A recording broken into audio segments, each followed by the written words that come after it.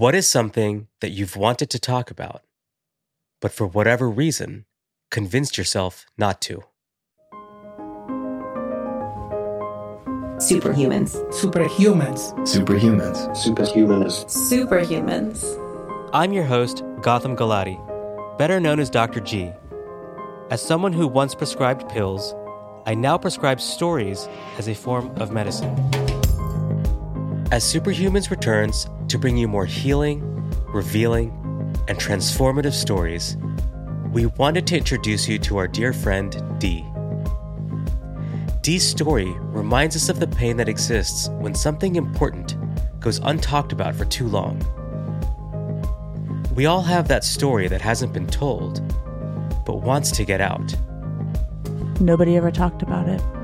We coexisted without existing, but we never talked about it. In today's episode, we're celebrating the healing that happens when you break your own silence and allow your story to serve as medicine. That's what being superhuman is all about. As you listen, think about how you see yourself in Dee's story. Before we hit play, just a quick word of caution. Do not consider this medical advice. Please consult with a health professional should you need medical attention. One more disclaimer for you before listening to this story. We want you to know it involves graphic and disturbing violence. Please consider where you are and who you're with to determine if listening feels appropriate. And I'll see you on the other side of the story.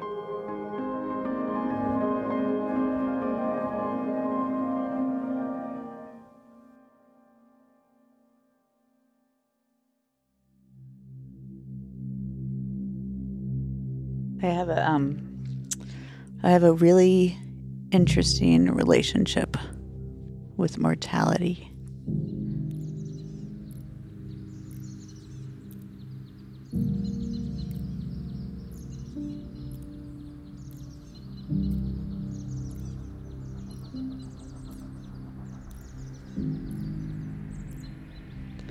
I really don't know how much time passed.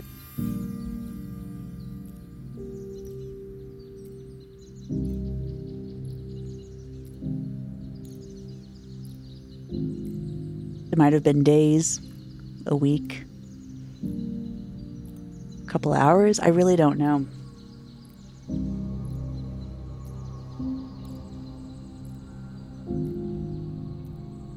My brother had stopped at a market, and this man felt a connection with my brother in such a weird way and attacked him outside of the market. Stabbed him 47 times,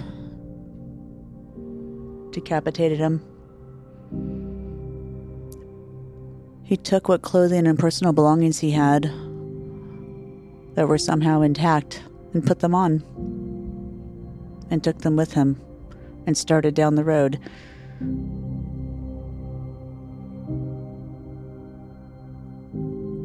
Passerbys noticed, realized it wasn't really a normal situation and called the police, and that's when they found him, then found my brother, found identification, and then found my parents and my family.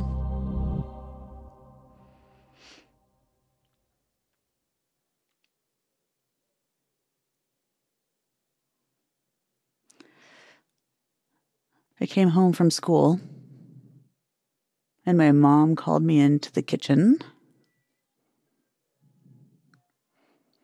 And she was sitting on a bar stool, and she had me come and stand right in front of her, and she grabbed my shoulders. She wasn't a touchy person, right? She wasn't very emotional, disengaged. But this afternoon, she grabbed my shoulders and she said, "Dee, I have to tell you something." I was 8 years old, and I said, "Yeah, okay." No clue. Clueless, I'll tell you. And she said, very simply, "Your brother's gone. He's not coming back." And then she grabbed me very, very dramatically and held me She didn't cry. She didn't shake. She just held me.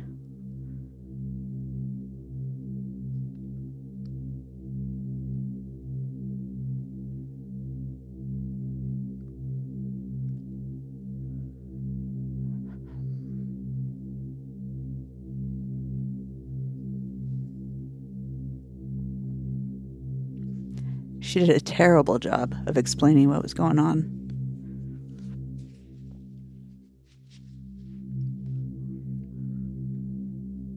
Such a weird time. I just remember so many people coming to the door for days. They find you, they tell you, right? Police come to your door. They want more information. They need to understand what happened before he left. News reporters came. Somebody has to identify the body. My stepdad was the one. That's how they confirm precisely who was victim. And so I became an audience, I guess, to how these types of things unfold. Because I'm experiencing it oddly right now. My mom became evangelical in her ways of trying to understand how to best prevent this in the future for someone else.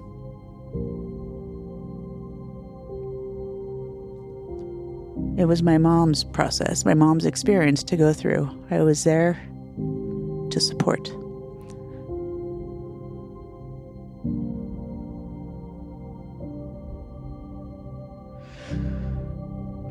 But you can't control chaos.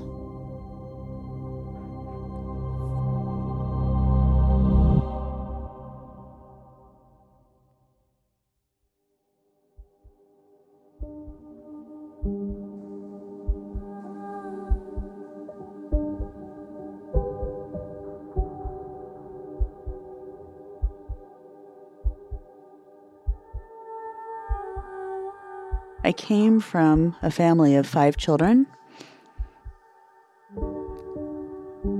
My older brother, my older sister, and myself each had different fathers for very different reasons. And then I have 2 younger siblings who shared a father. We had different last names. So my mom thought it was okay to send me to school. So I went to school. Nobody knew. Nobody asked.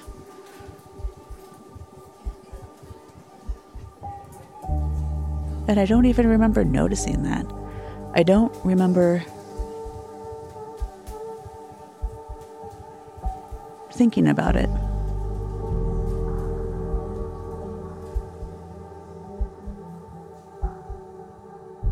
And it occurs to me that my mom, in a very unusual time, was the single mother of 3 kids,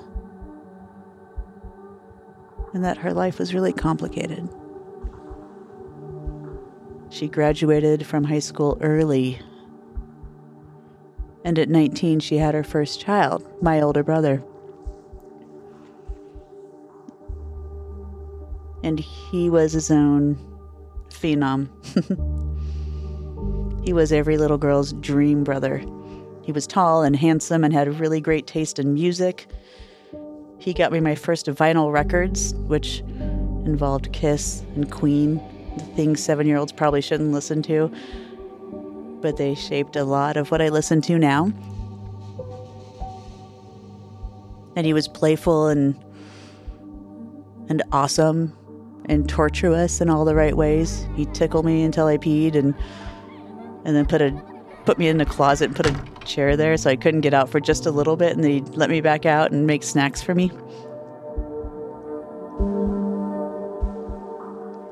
And he was a child of the 60s and 70s. He was a bit confused about what was supposed to happen next.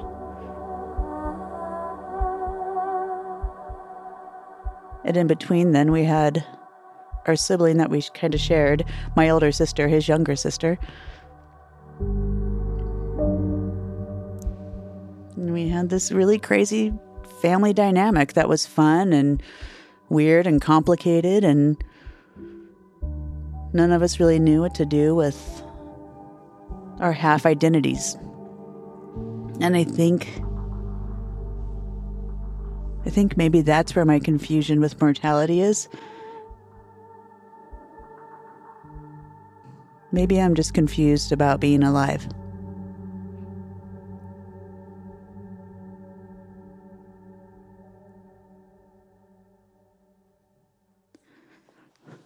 Maybe that's where my confusion sits. It's really weird.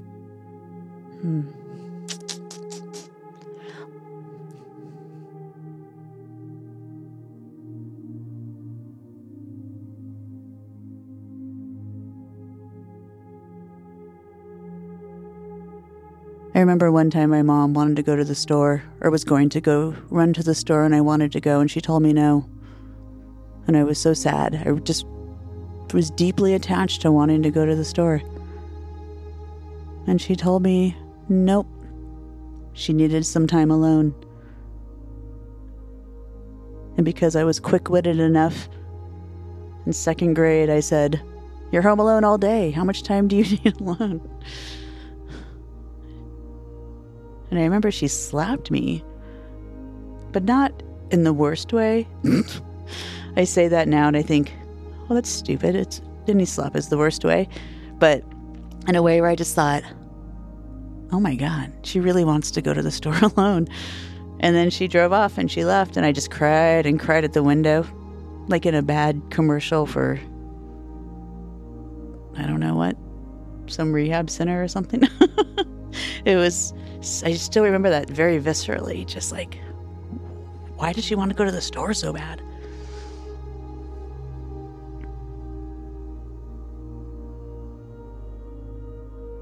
What I didn't know was that my parents were planning to move. They had bought a small rural property in southern Oregon. I went from a population of hundreds of thousands to a town of 2,000. They were very confused by me. They weren't sure if I was Native American. I'd explain to them that I was Spanish, and then they'd laugh and say, "That makes sense, Pocahontas, good to know." I say, no, I'm Spanish. They'd say, "I know, Pocahontas, calm down." We never talked about why we moved. I later figured it out,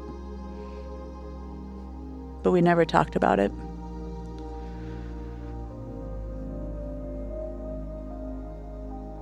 It was a weird transition. That place is wonderful, but it was a culture shock I had not been prepared for. We went back to California a year later. I was 9 years old. We went there for a visit. My sister was now 1, precocious, wickedly smart and cute. And because she was my little sister, I hated her for no good reason. I was just a jerk. I was jealous. My older sister had shut down. She was so sad about our brother. So I guess shit rolls downhill, and I decided to shut down on my little sister.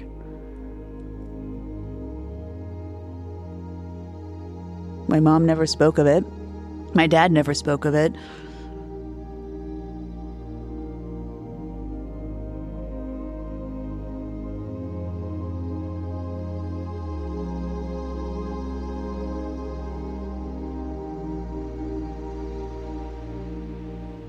So we went back to California to visit. But it wasn't an ordinary visit. We went back because the man who had murdered my brother was on trial.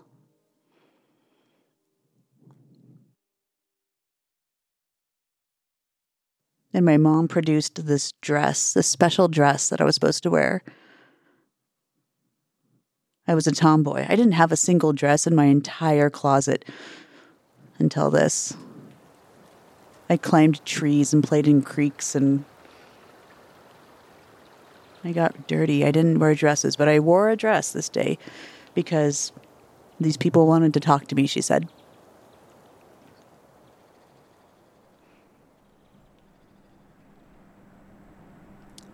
So we went into this hotel and stayed in a hotel, which felt very weird. We were in California, back where I felt somewhat normal again. Paved roads and freeways and malls and Long John Silver. I used to love the Hush Puppies. I think I might puke now if I had to eat that. But at the time, it felt familiar and good. And my sister, who drove me crazy, 1 year old, I remember was jumping on the bed. And I looked at my mom and I said, "Why is she jumping on the bed? I never got to jump on the bed. Why do you let her jump on the bed?" And she just said, "Stop. Do you need to stop?" She was serious when she said my full name. "Do you need to stop?" And then my sister fell off the bed, hit her head on the nightstand, and cracked her head open. She split her head open. And so we had to rush her to the ER. And the whole time, I was annoyed with her. That's the kind of sister I was. I was frustrated that she made this trip about her. Now all of a sudden we had to go to the emergency room where she had to get stitches. If she had just calmed down, we could have done something more fun. Maybe gone to Knott's Berry Farm. She was okay. I remember that they took her into the back, and because she was so young, I think this is the truth. I don't remember what's real or not sometimes. But they didn't give her anesthesia for it. I think it was because she was young. She was so young. They didn't do anything besides put stitches in her. And I could hear her screaming from the waiting room. Just screams. And I knew she was okay.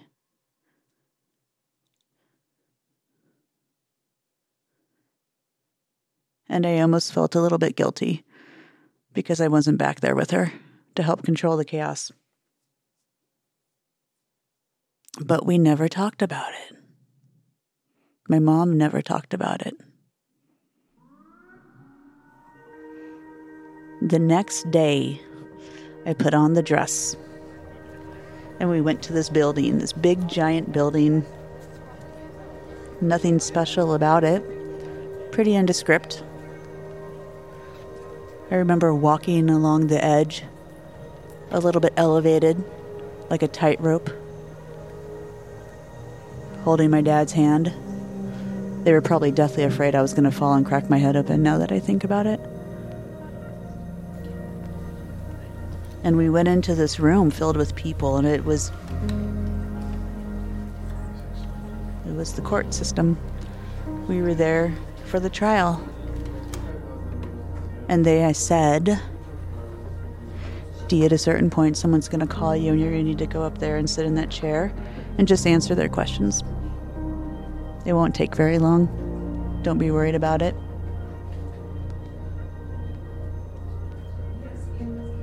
And I've never been one to run away from a challenge. So I said, "Yeah, okay, no problem." And they did. They called my name. Nobody escorted me. I just walked up, sat in a chair, almost exactly, if you watch reruns of People's Court, it was like that, the 1980s old-fashioned courtroom. And up on an easel, there was this big easel. Up on this easel by the testifying chair that you sat on was this poster board. It's the same poster board that I buy for my kids 2 or 3 times a year so they can make a presentation in class now. And they had this poster board with all of these photos that were 3 by 5 in size, give or take, and taped in a particular pattern of Nothing descript.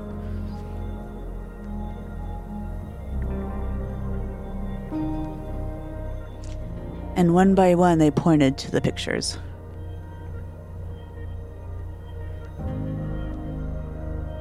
I remember being really distracted because there was a man right in the front row. And he was having a really hard time, I could tell. He was very uncomfortable, rocking, couldn't sit still. And it wasn't until later when my older sister and I talked that she said, "That's the guy that killed Eric. That's the guy that killed our brother. That's who that was."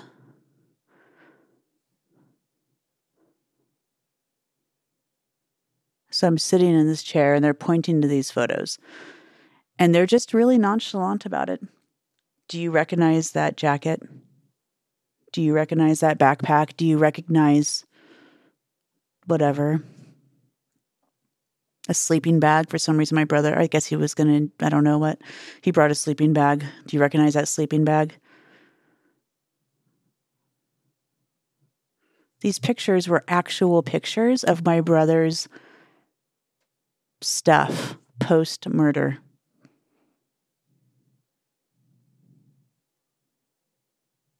So I didn't just see this stuff. It blows my mind how a 9-year-old was asked to look at piles of her brother's body.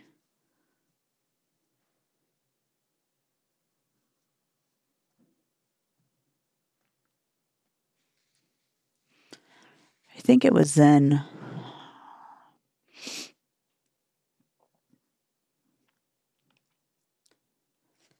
That's when I realized that he wasn't coming home.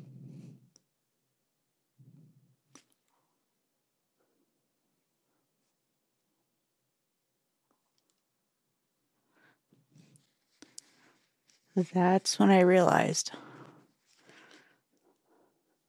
there was a difference between life and death.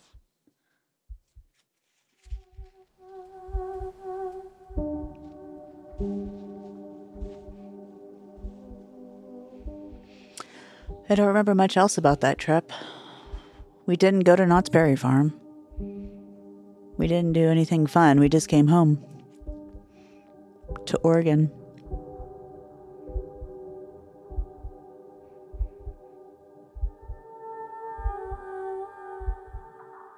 We never spoke of him again, really. We had one picture of him, his Navy picture. There were others, but we weren't allowed to. I take that back. It wasn't that we weren't allowed to. It never came up again.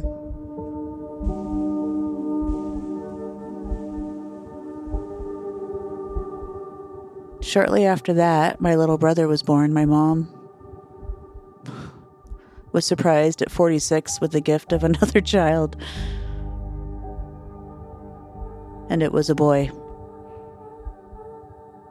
And this is how life works. It's insanely serendipitous that her first and last child, she was bookended with sons.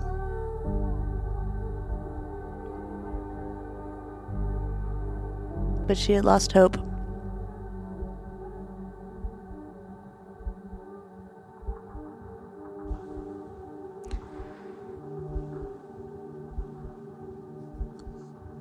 Mortality's so weird.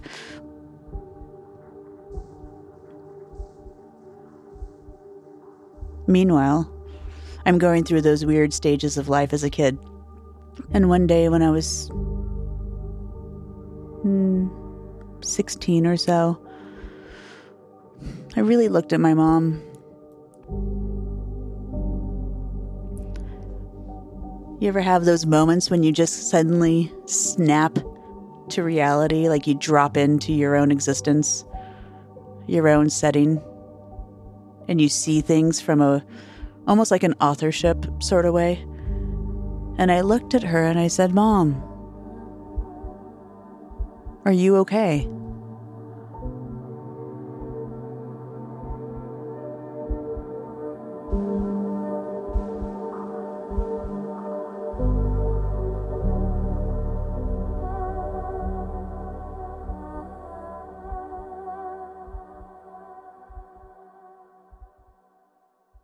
And really quickly and dismissively, she said, "Yes, Dee, I'm fine. Why?"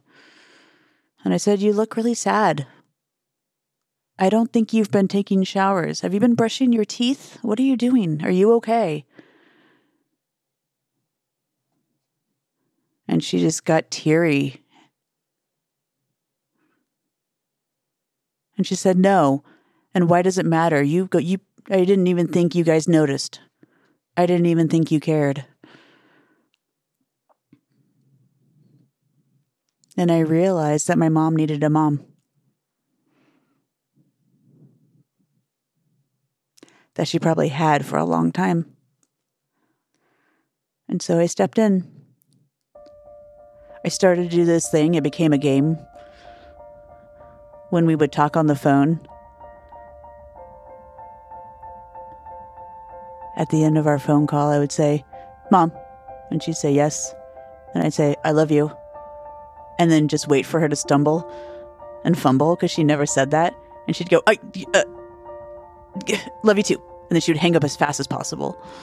And it wasn't that I wanted to make her uncomfortable. It's that I wanted to remind her.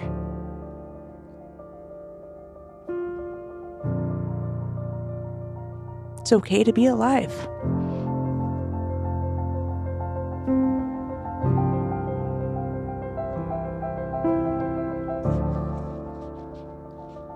Once a year, definitely not on January 1st when people set New Year's resolutions, because I don't find them to be worth a goddamn thing.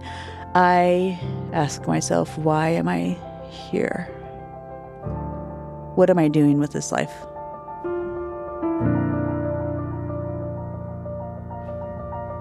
And every time it's to be of service, to make a difference, to do better.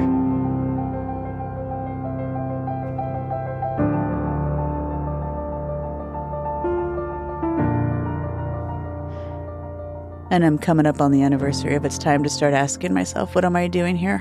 Why am I alive?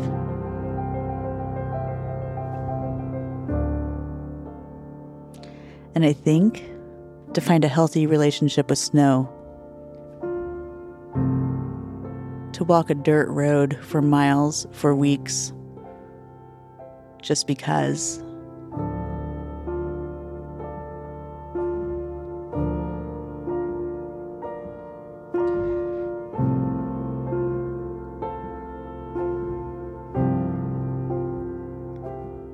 And I think I have to own up to my own fear of being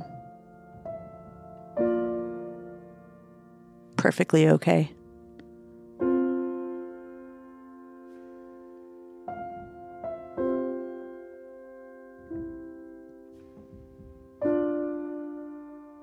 It's okay to be okay.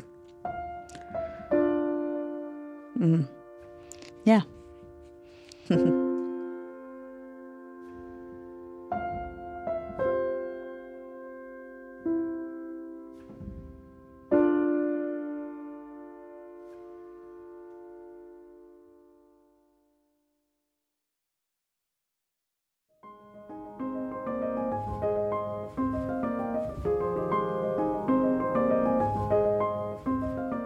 Welcome back.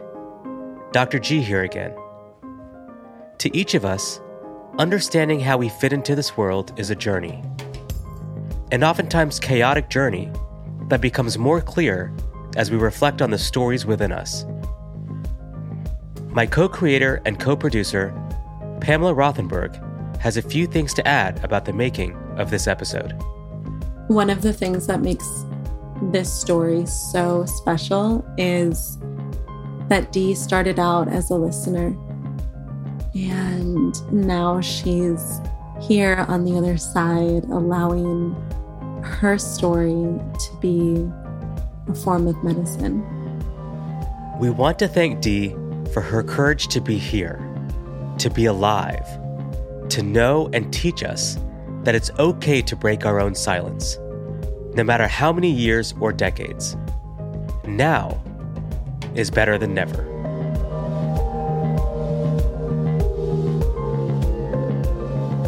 In our next episode, you'll hear from award-winning cellist Kendall Remsour as he brings us into a love story that tests his fate and faith as he discovers the healing power of music. It was something about the cello that really resonated with me. I don't know, there was a lot of resemblance in the human voice, almost as if it had its own soul. I immediately knew that we would be lifelong friends. That's how I felt, even at that young age. This episode was kindly supported by an educational grant from our friends at Daiichi Sankyo. Without you, this would not be possible. We share in our values an unrelenting commitment to human life. If you, our listeners, share in similar values and want to explore the power of sponsoring our docuseries, please reach out. We'd love to hear from you. If you're not already, be sure to subscribe and leave a review to help new listeners discover how story can be a form of medicine. Superhumans is made with love by a tribe of creative artists. Our senior producer and show co-creator is Pamela Rothenberg. Sound engineering and design is provided by Rob Spate. Pre-production audio engineering is provided by Jay Woojun Yao. Our original theme music is composed by Daniel Brunel. And a special thanks to our creative collaborators, Hatch. From Well Played, I'm Dr. G, and you are loved.